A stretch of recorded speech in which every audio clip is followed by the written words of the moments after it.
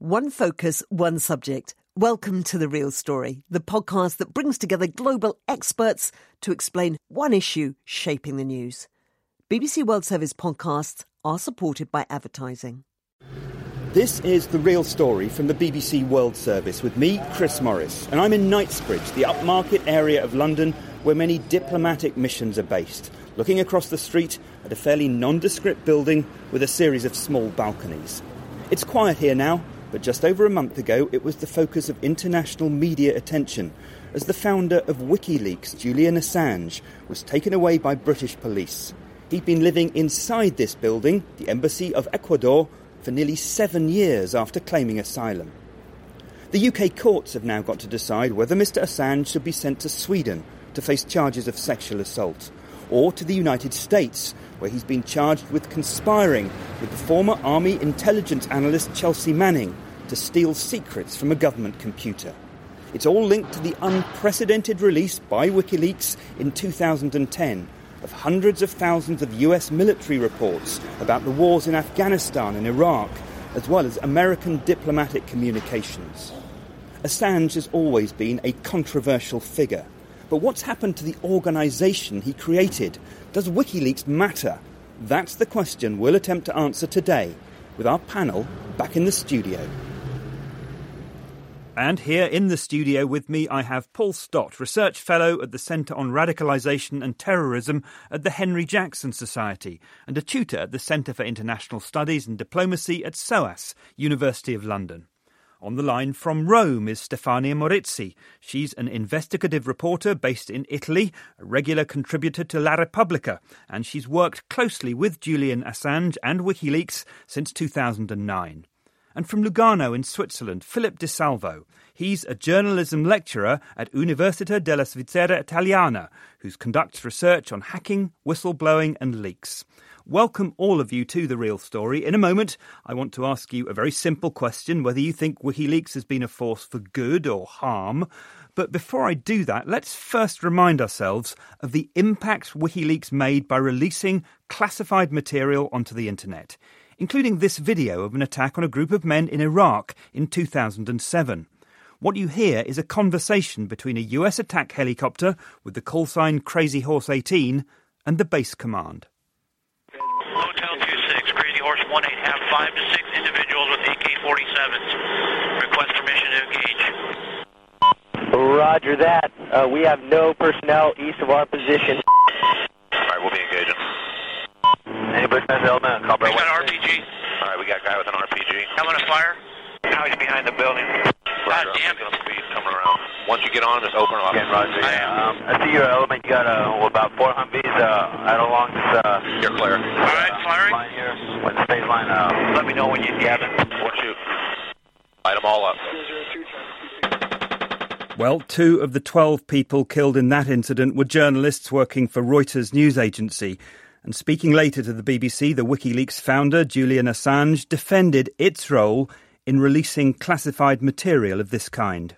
These documents are of immense importance. They outline the deaths of some 109,000 people over 6 years in the Iraq War, an unprecedented level of street-level detail. Reports made by the US Army, they exposed 15,000 civilian kills that were never previously reported, never known in the public domain. The reason that our organisation is successful is unfortunately that other news organisations are not in a position, because of curtailments on the press, to actually protect sources and get information out. But the then US Defence Secretary Robert Gates rather predictably saw things very differently, arguing in 2010 that by releasing so much information, WikiLeaks was not just damaging government policy, it was putting lives at risk.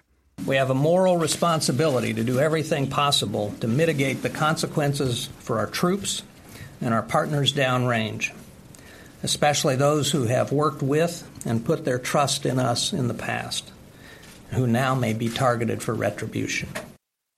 So to our panel, that simple question. First, Paul Stott from the Henry Jackson Society. WikiLeaks, has it done more harm than good?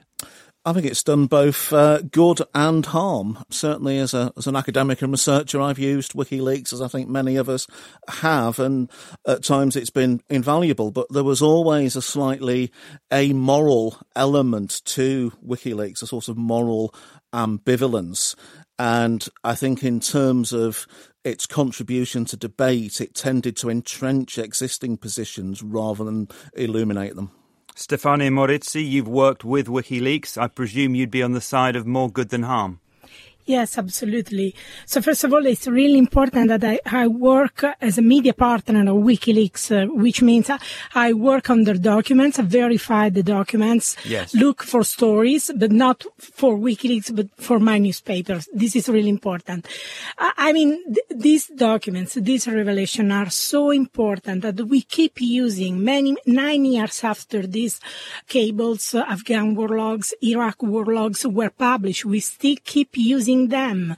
Recently, with the Khashoggi murder, for example, the Washington Post used the WikiLeaks documents immediately, so they are still tremendously valuable. And if we look at the lives at risk, there were no lives.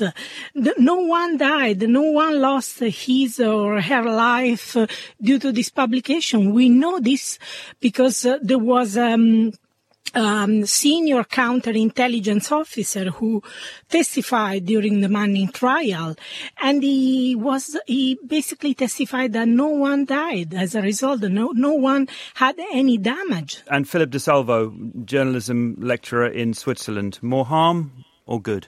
To journalism at large, I would say that WikiLeaks has given way more good than harm. WikiLeaks has been a pioneer of many practices in investigative journalism that are now routine. And I would only mention the use of encryption, for instance, to safely communicate with sources, which is now becoming a routinized strategy within newsroom, also the most mainstream one.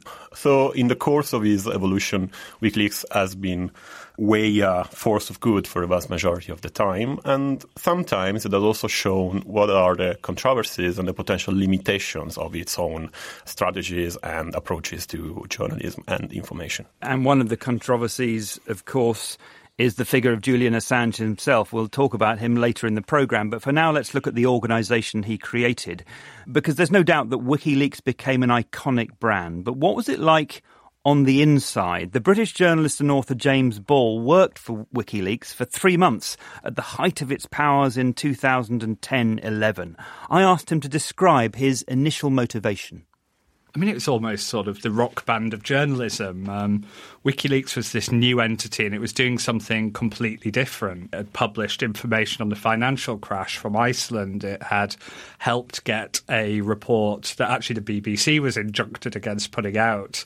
And then suddenly something on this whole new scale happened. It published first the video it titled Collateral Murder, showing sort of footage of a US helicopter gunning people down in Iraq. And then the Afghan war logs, which was tens of thousands of classified documents. And you looked at something like that and just thought, this is new. But once you started to look inside, your opinion began to change.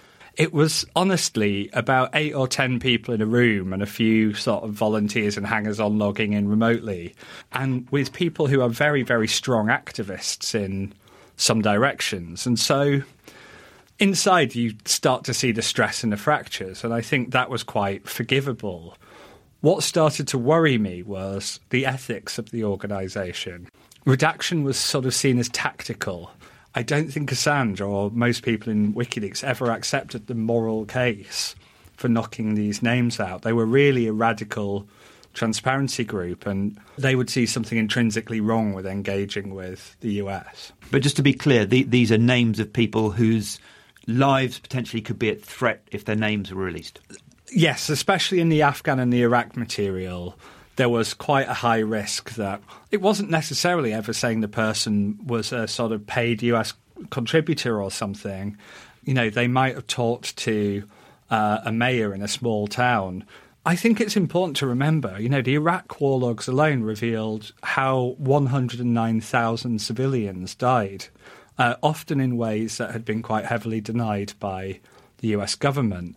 The Afghan material revealed the existence of actual death squads running by the US military. versus the US Department of Defense having admitted there's no sign of physical harm having come to a single person as a result of any of the disclosures.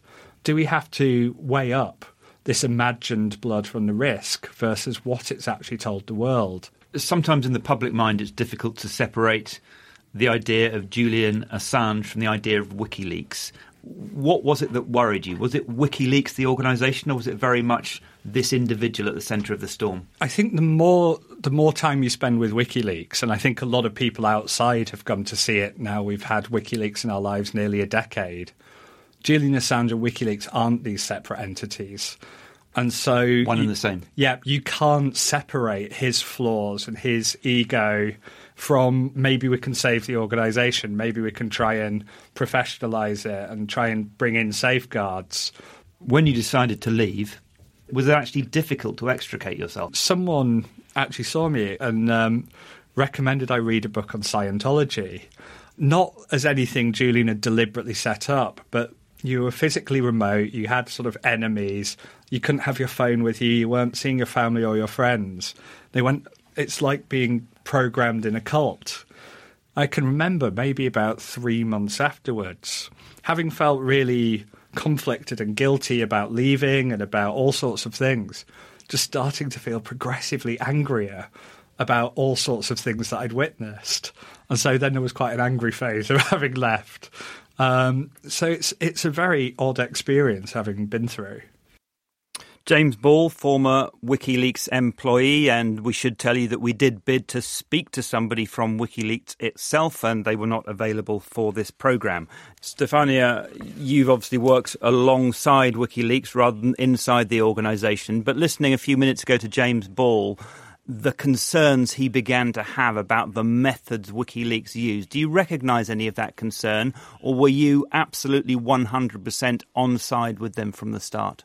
Well, of course, I acknowledge that there are problems when you get these documents, classified documents, secret documents, and you realize that, first of all, it's really difficult to manage these documents, both on the WikiLeaks side and on the journalistic media partner side, because, it's really hard to verify secret documents. You cannot go around telling people, look, I have a secret CIA document, I have a secret Pentagon document, I need to understand whether it is genuine or it is not genuine. So I could tell you incredible stories how hard it is when you are a media partner to verify these documents. And it is also tricky when it comes to the ethics, what is ethical to publish, what is not ethical to publish.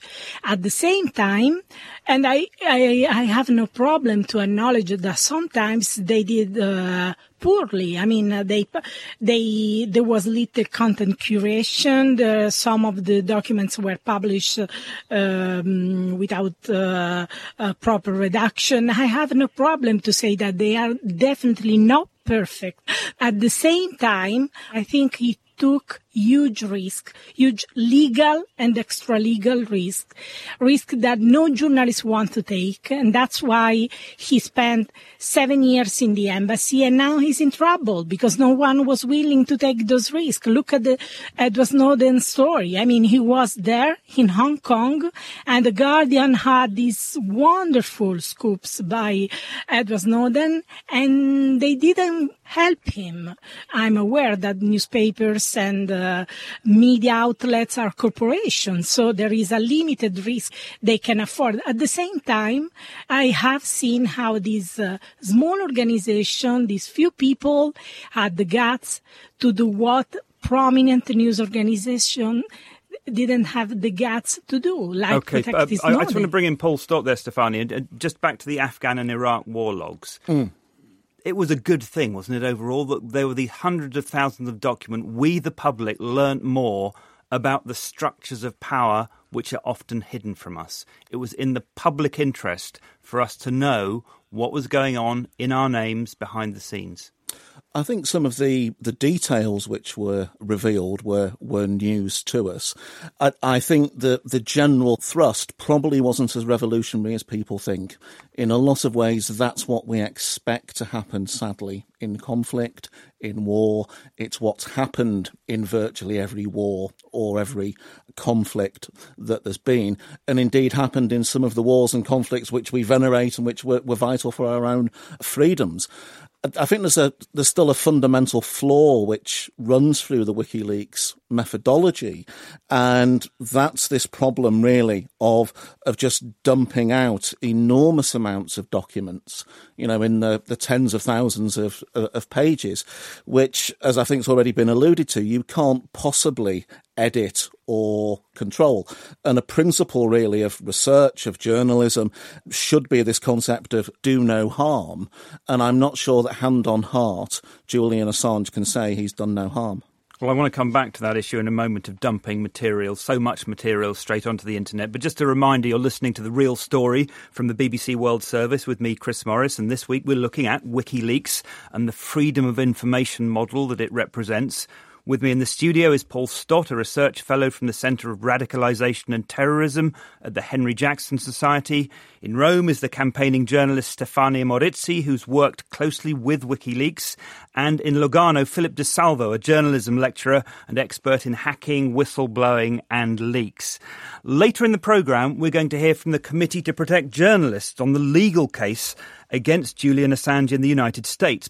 But for now, I want to stay with these Iraq and Afghan war logs and the case of Chelsea Manning. And Stefania, you heard Paul just there worrying about the amount of material that was just dumped on the internet. In the conversations you've had with WikiLeaks, did you come across serious concern about how that material would be produced and reproduced by others once it was released? Well, I want to object to this. I mean, if we exclude some, maybe 3-4 publications, all the materials was published, has been published using partnership with media partnership, which means that the documents are shared with the partners and the partners verified, and WikiLeaks does its own verifications, and the partners look for stories, the partners look for angles, for investigation, and there is an exchange between partners and WikiLeaks, and finally the partners publishes their stories in their newspapers or TV or radio or whatever, and WikiLeaks publishes its own documents on its website.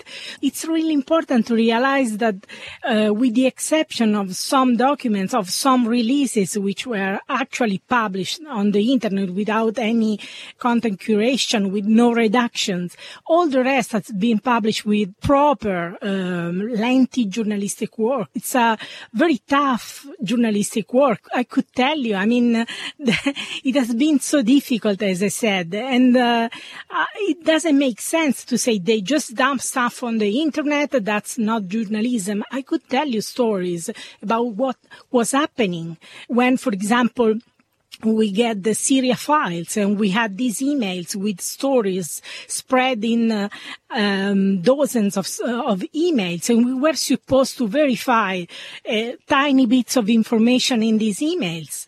And we did, and we published important stories about, for example, the Italian defense giant Finmeccanica providing sensitive technology to the Assad regime, or even the NSA intercepted world leaders like Berlusconi or 3 French presidents. So there is a proper journalistic work. OK, Philip De Salvo, do you agree with that it is mostly proper journalistic work?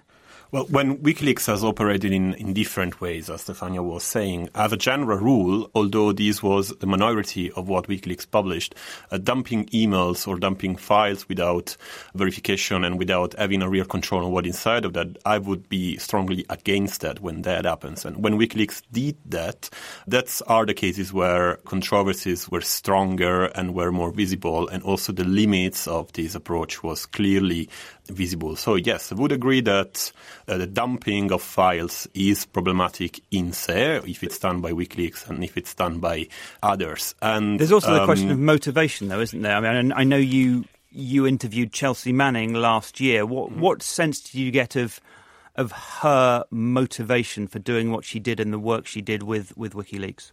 Well, in my view, Chelsea Manning is the quintessential whistleblower of our age. If you look at her motivations for contacting WikiLeaks and for giving them the documents, you can see really the idealistic and the public interest-oriented motivations that Chelsea Manning had back in the day, and that she's still defending her views and her opinions and her motivation today.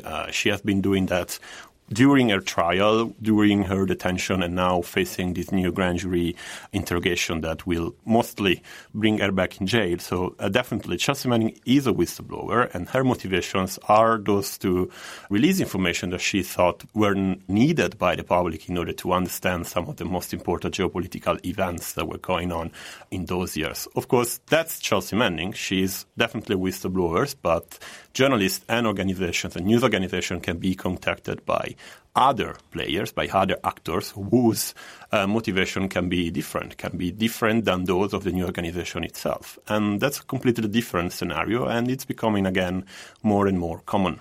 Well, Paul Stott, one of the criticisms, allegations, if you like, by governments against WikiLeaks is that the large dump of information cost lives, harmed lives, put lives under threat. Now, Stefani says that simply isn't the case. What's your view? Were lives really harmed by this release of information? Well, she would, wouldn't she? Would be one line to say that. But have you got evidence to the contrary? No, and I don't think you would necessarily expect it to come to the fore, because intelligence agencies will not discuss who their contacts were, who was working for them. Generally, for example, I would say both the UK and the US treated those who worked with us in, for example, Afghanistan quite poorly. We know many of the translators wanted to come to the UK afterwards. It wasn't safe for them to stay. We didn't allow that. We should have done. And equally, when you've got this big set of documents out there, people are trawling through them. They're looking for evidence. They're looking for details. They're looking to try to explain things which have happened to them from the enemy, from the opposition, from the Western forces. I think it's also important to recognise that putting this information out there is in a way leaving it to the world and his wife to interpret. For example, I spent a lot of time going through the Guantanamo files that they put out, the files on the various prisoners held in Guantanamo.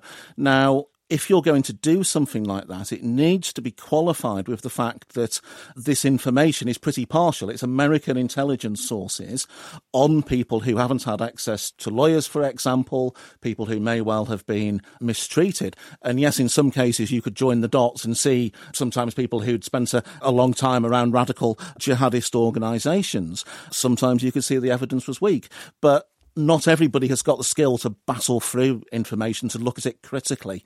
And just because you're saying everybody can be a researcher doesn't actually mean everybody can.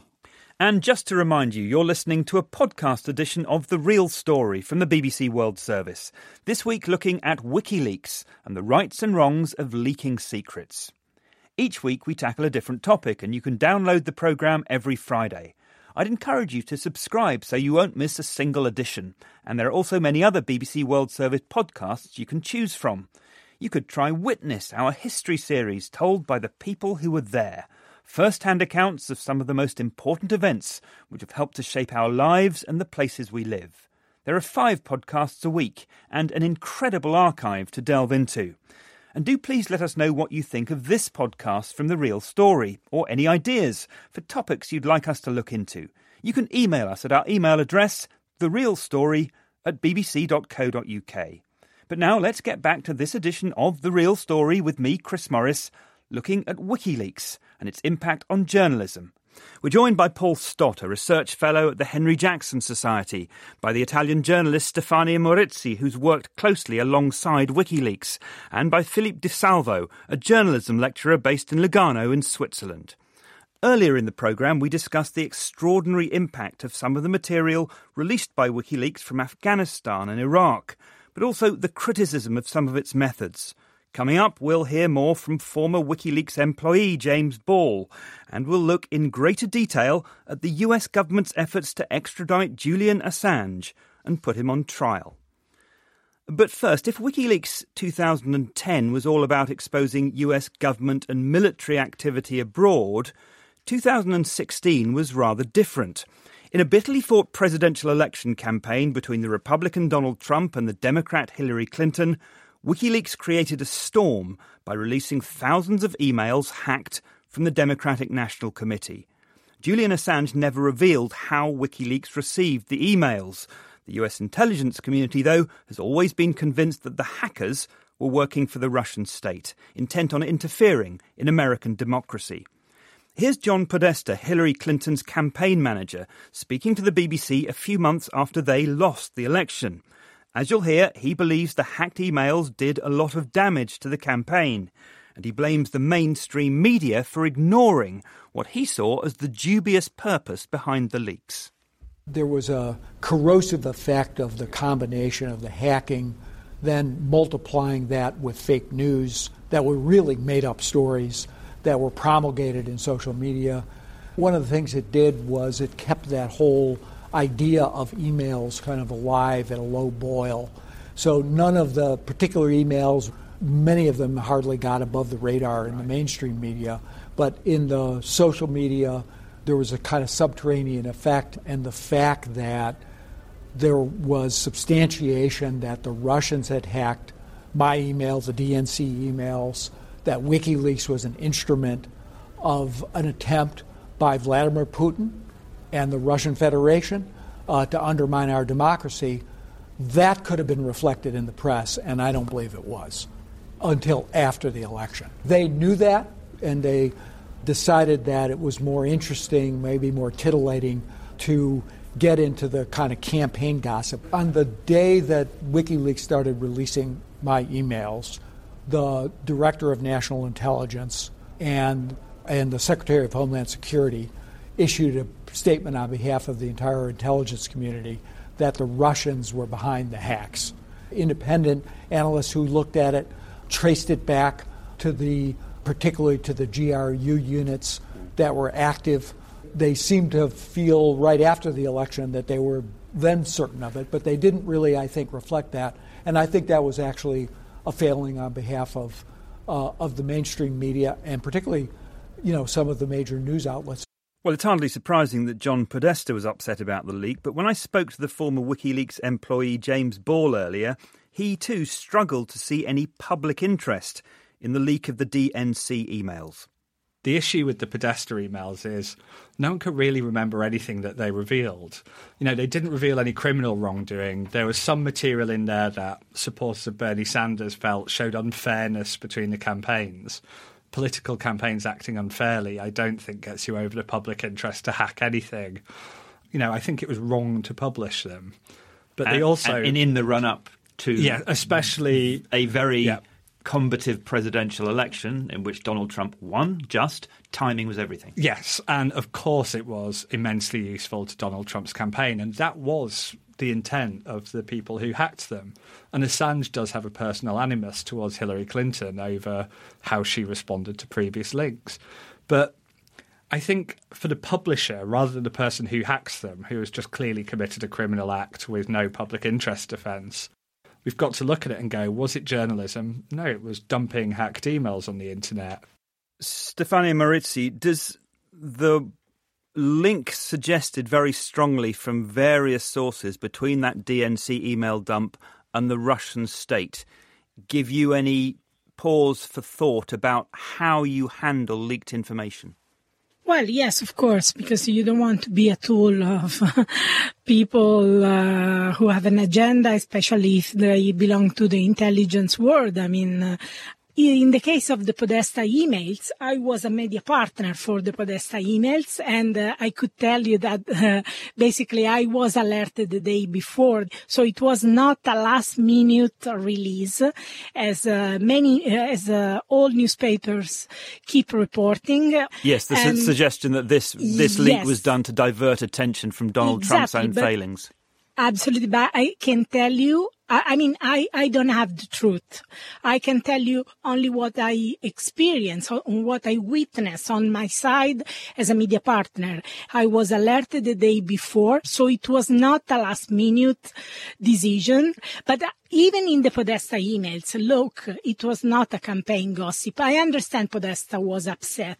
At the same time, they exposed Hillary Clinton's speeches to Goldman Sachs. So basically, what she was telling to Wall Street. Sure, there was substance in there, wasn't there? Exactly. I wanted to bring Paul Stott though in there and ask him the same question: is it different if leaks are made about individuals rather than states?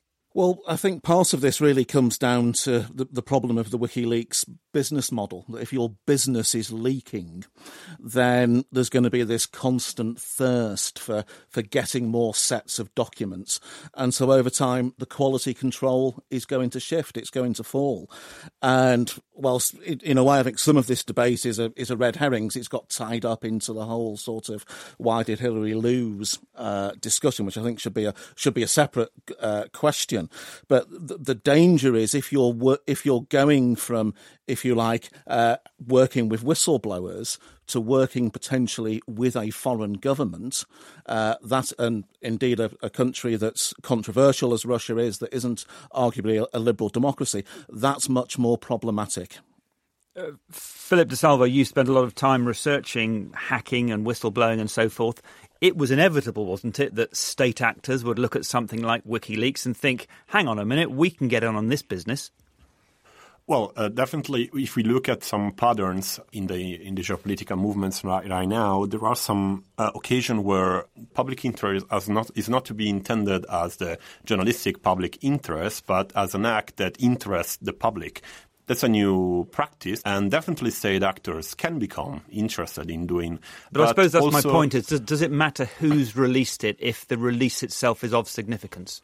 If you want my opinion, if the information is genuine and we have the suspect that it can come from a state actor, it can come from a state-powered attack, but the information has some impact on the public, then it is important to publish it. But we can, as a journalist, receive documents from state actors and decide to publish some of them, saying this is probably coming from state actor attack. We know that this is not really public interest whistleblowing, but the content of the material is in the public concern, and so we decided to publish them anyway. So it's briefly, would you say that a controlled leak, if you will, such as in the Panama Papers, is more effective, perhaps more in the public interest than the WikiLeaks chuck it all out there and see what happens model?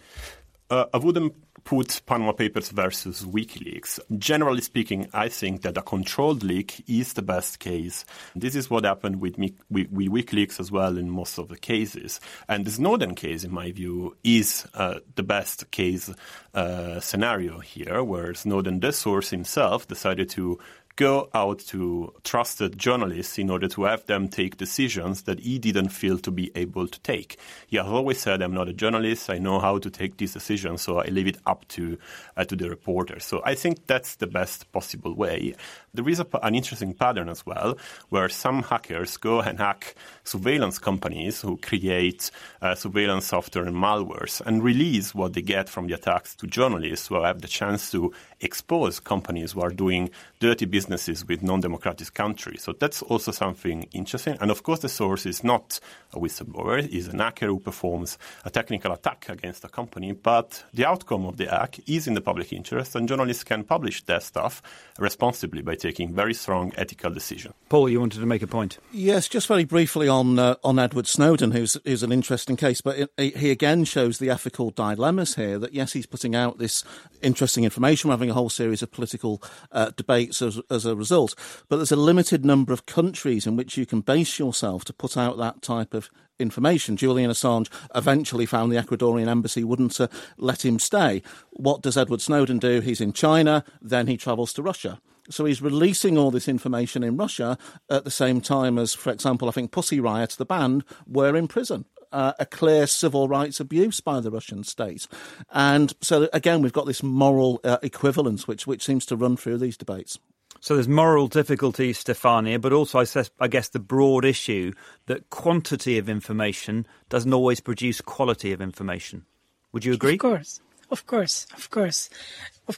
At the same time, we have to realize that WikiLeaks publish really important information, and each time there is a major case, the Khashoggi murder or a German citizen who appealed against his extraordinary rendition by the CIA, all these people use WikiLeaks materials, whereas in the case of Panama Papers, which I think was a very good, fine piece of journalism, really important journalism, you don't have access to these documents. So, these documents don't empower other people. They don't empower scholars, activists, journalists, because no one has access to them. So, I realize that publishing massive databases creates problems. At the same time, try to get this information through the Freedom of Information Act. There is no way. There is absolutely no way. As we speak, a new drone whistleblower was arrested, was charged with the Espionage Act, but try to get any accountability and oversight on the drone wars. I'm not sure if you know that 2 years ago, the family of the victims in Yemen basically went to a U.S. court to appeal their case, and basically the judge dismissed their case, but the judge was very open about the fact that there is no oversight. She even wrote, "Congressional oversight is a joke. Democracy is broken." It's really important to realize this. OK, and this is a reminder you're listening to The Real Story with me, Chris Morris. We're discussing WikiLeaks, journalism, and the ethical issues raised by dumping large amounts of material on the internet. But I want to focus now on the man at the centre of the storm, Julian Assange, and in particular on the efforts to extradite him to the United States. Assange is a complex character who divides opinion. Some see him as a bit of a hero, others as a man guilty of espionage. But the charge against him is actually quite technical. He's accused of violating the Computer Fraud and Abuse Act through his collaboration with Chelsea Manning, a conspiracy to commit computer intrusion. A short while ago, I asked Courtney Radge, the advocacy director of the Committee to Protect Journalists in Washington, D.C., to explain the significance of the charge. I think the significance of that is essentially he was charged with hacking into a database, which is a crime. And of course, journalists are not free to break the law. But I think that this idea of committing a computer intrusion and going after somebody internationally for a Computer Crimes Act that was committed several years ago looks a little bit concerning.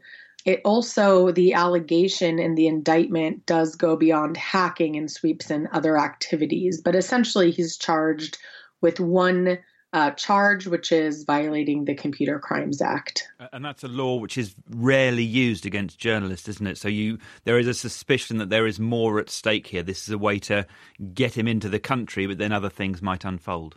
What we're concerned about is whether additional charges might be added, especially something related to, for example, the Espionage Act.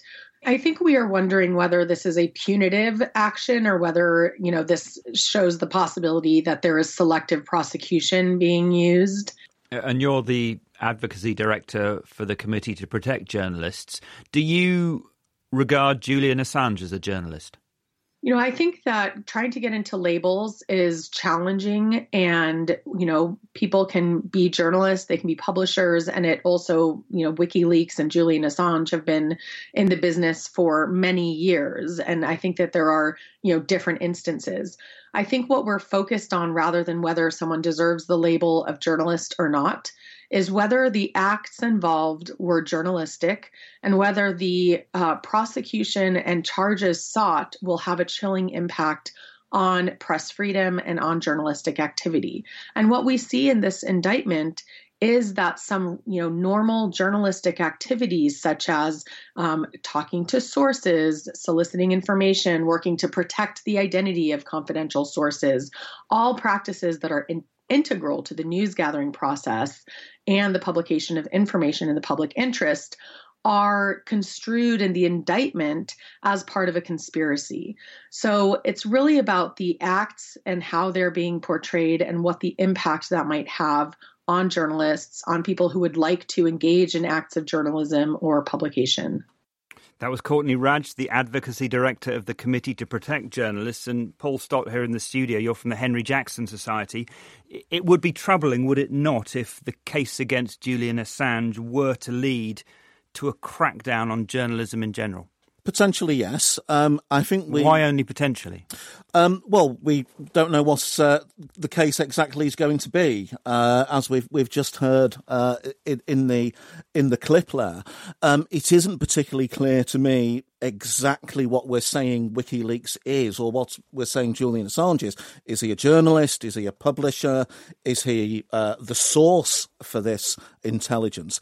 And actually, to take things back a step, I think at the time I felt slightly uncomfortable that you had Chelsea Manning tried, convicted, jailed, whilst those who'd received the information from her, absolutely nothing was done to. So there's a broader element of social justice there. There's also the chance really to put this issue to bed and to get some clarification really on what the legal and moral rights and wrongs are.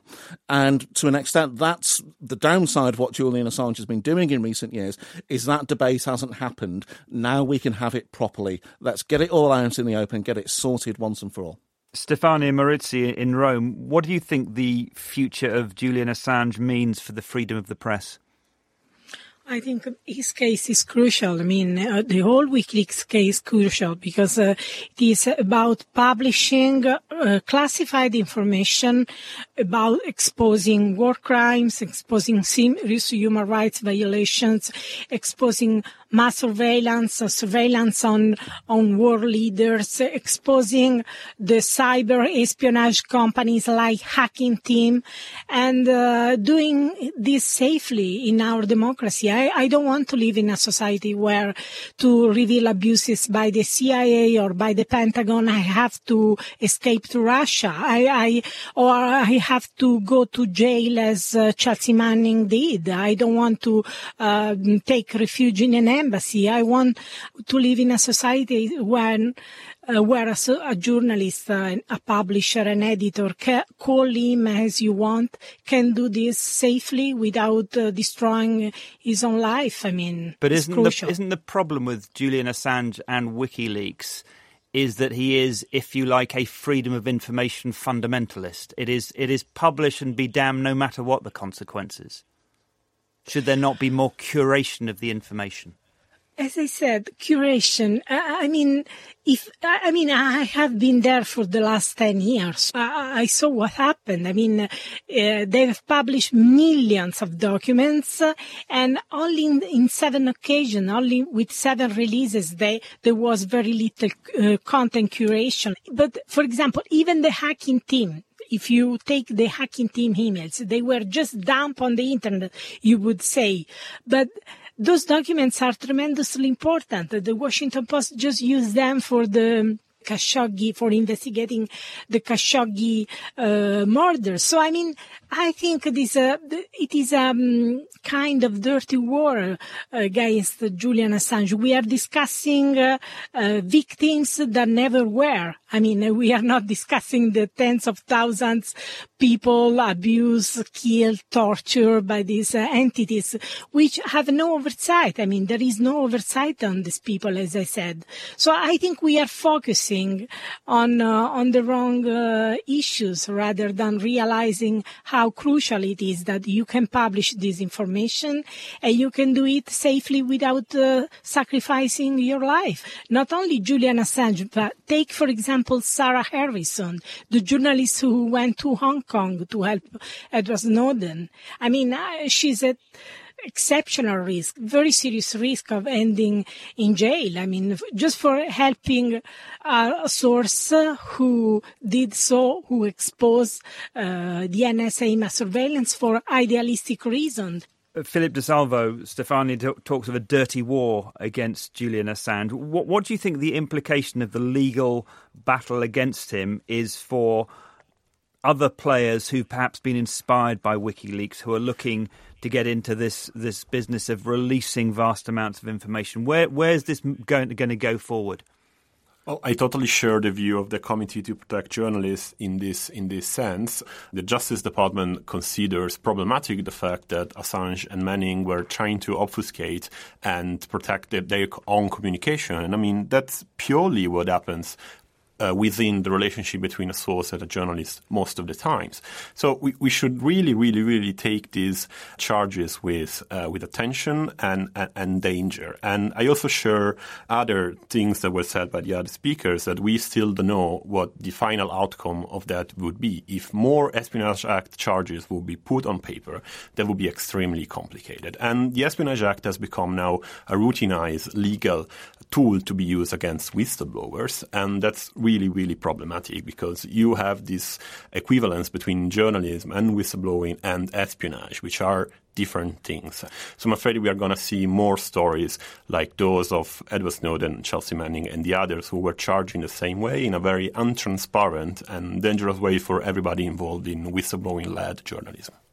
Paul Stott, I don't know what you feel about that. I mean, obviously WikiLeaks has been around since 2006. Where do you think things are going? Where do you think this debate will be in 10 years' time? I think that's a hard thing to predict.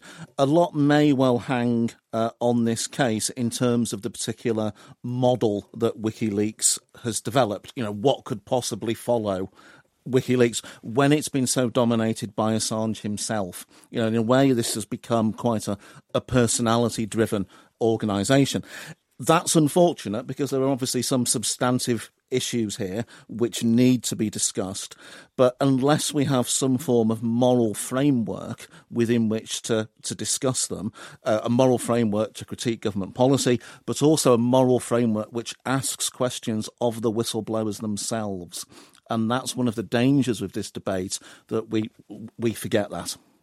Stefano Marizzi in Rome, what do you think? Where are we heading with this kind of model of journalism and information release? We see this model now widespread. I mean, leaks are everywhere.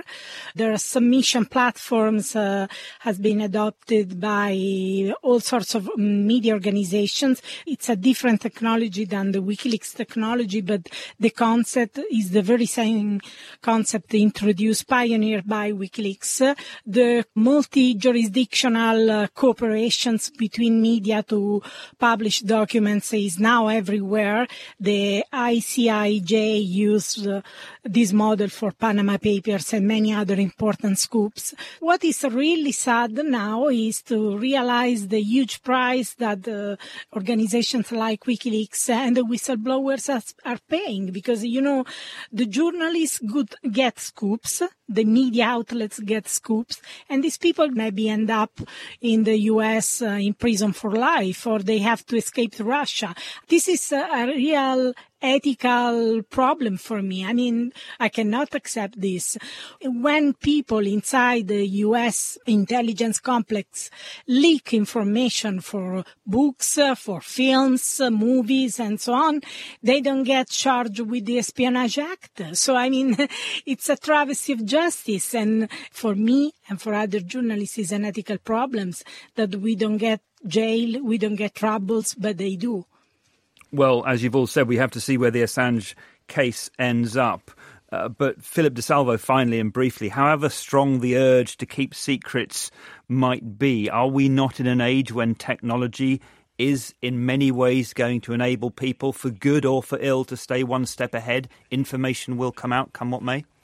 I think we should acknowledge that leaks are going to stay. Encryption in this context is crucial to protect both journalists and their own sources. Although 100% security doesn't exist, it is crucial that reporters and newsrooms start adopting these tools, start adopting these strategies in order to make a better work when it comes to source protection at large. But let me also add that whistleblowing at large is a symptom of a broken system.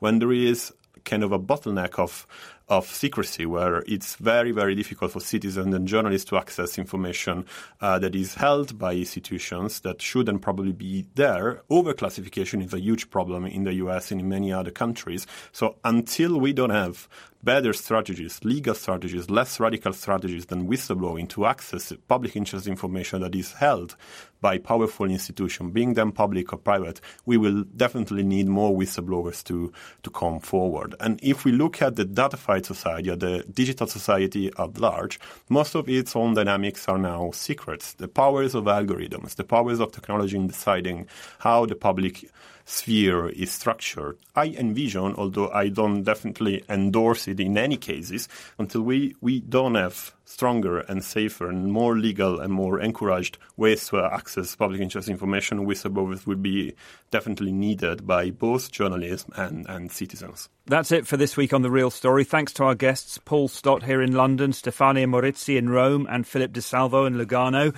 If you'd like to listen to the programme again or any other from the archive, you can listen back online by searching for BBC The Real Story. And we'd love to hear your thoughts on the programme. You can email us at therealstory@bbc.co.uk.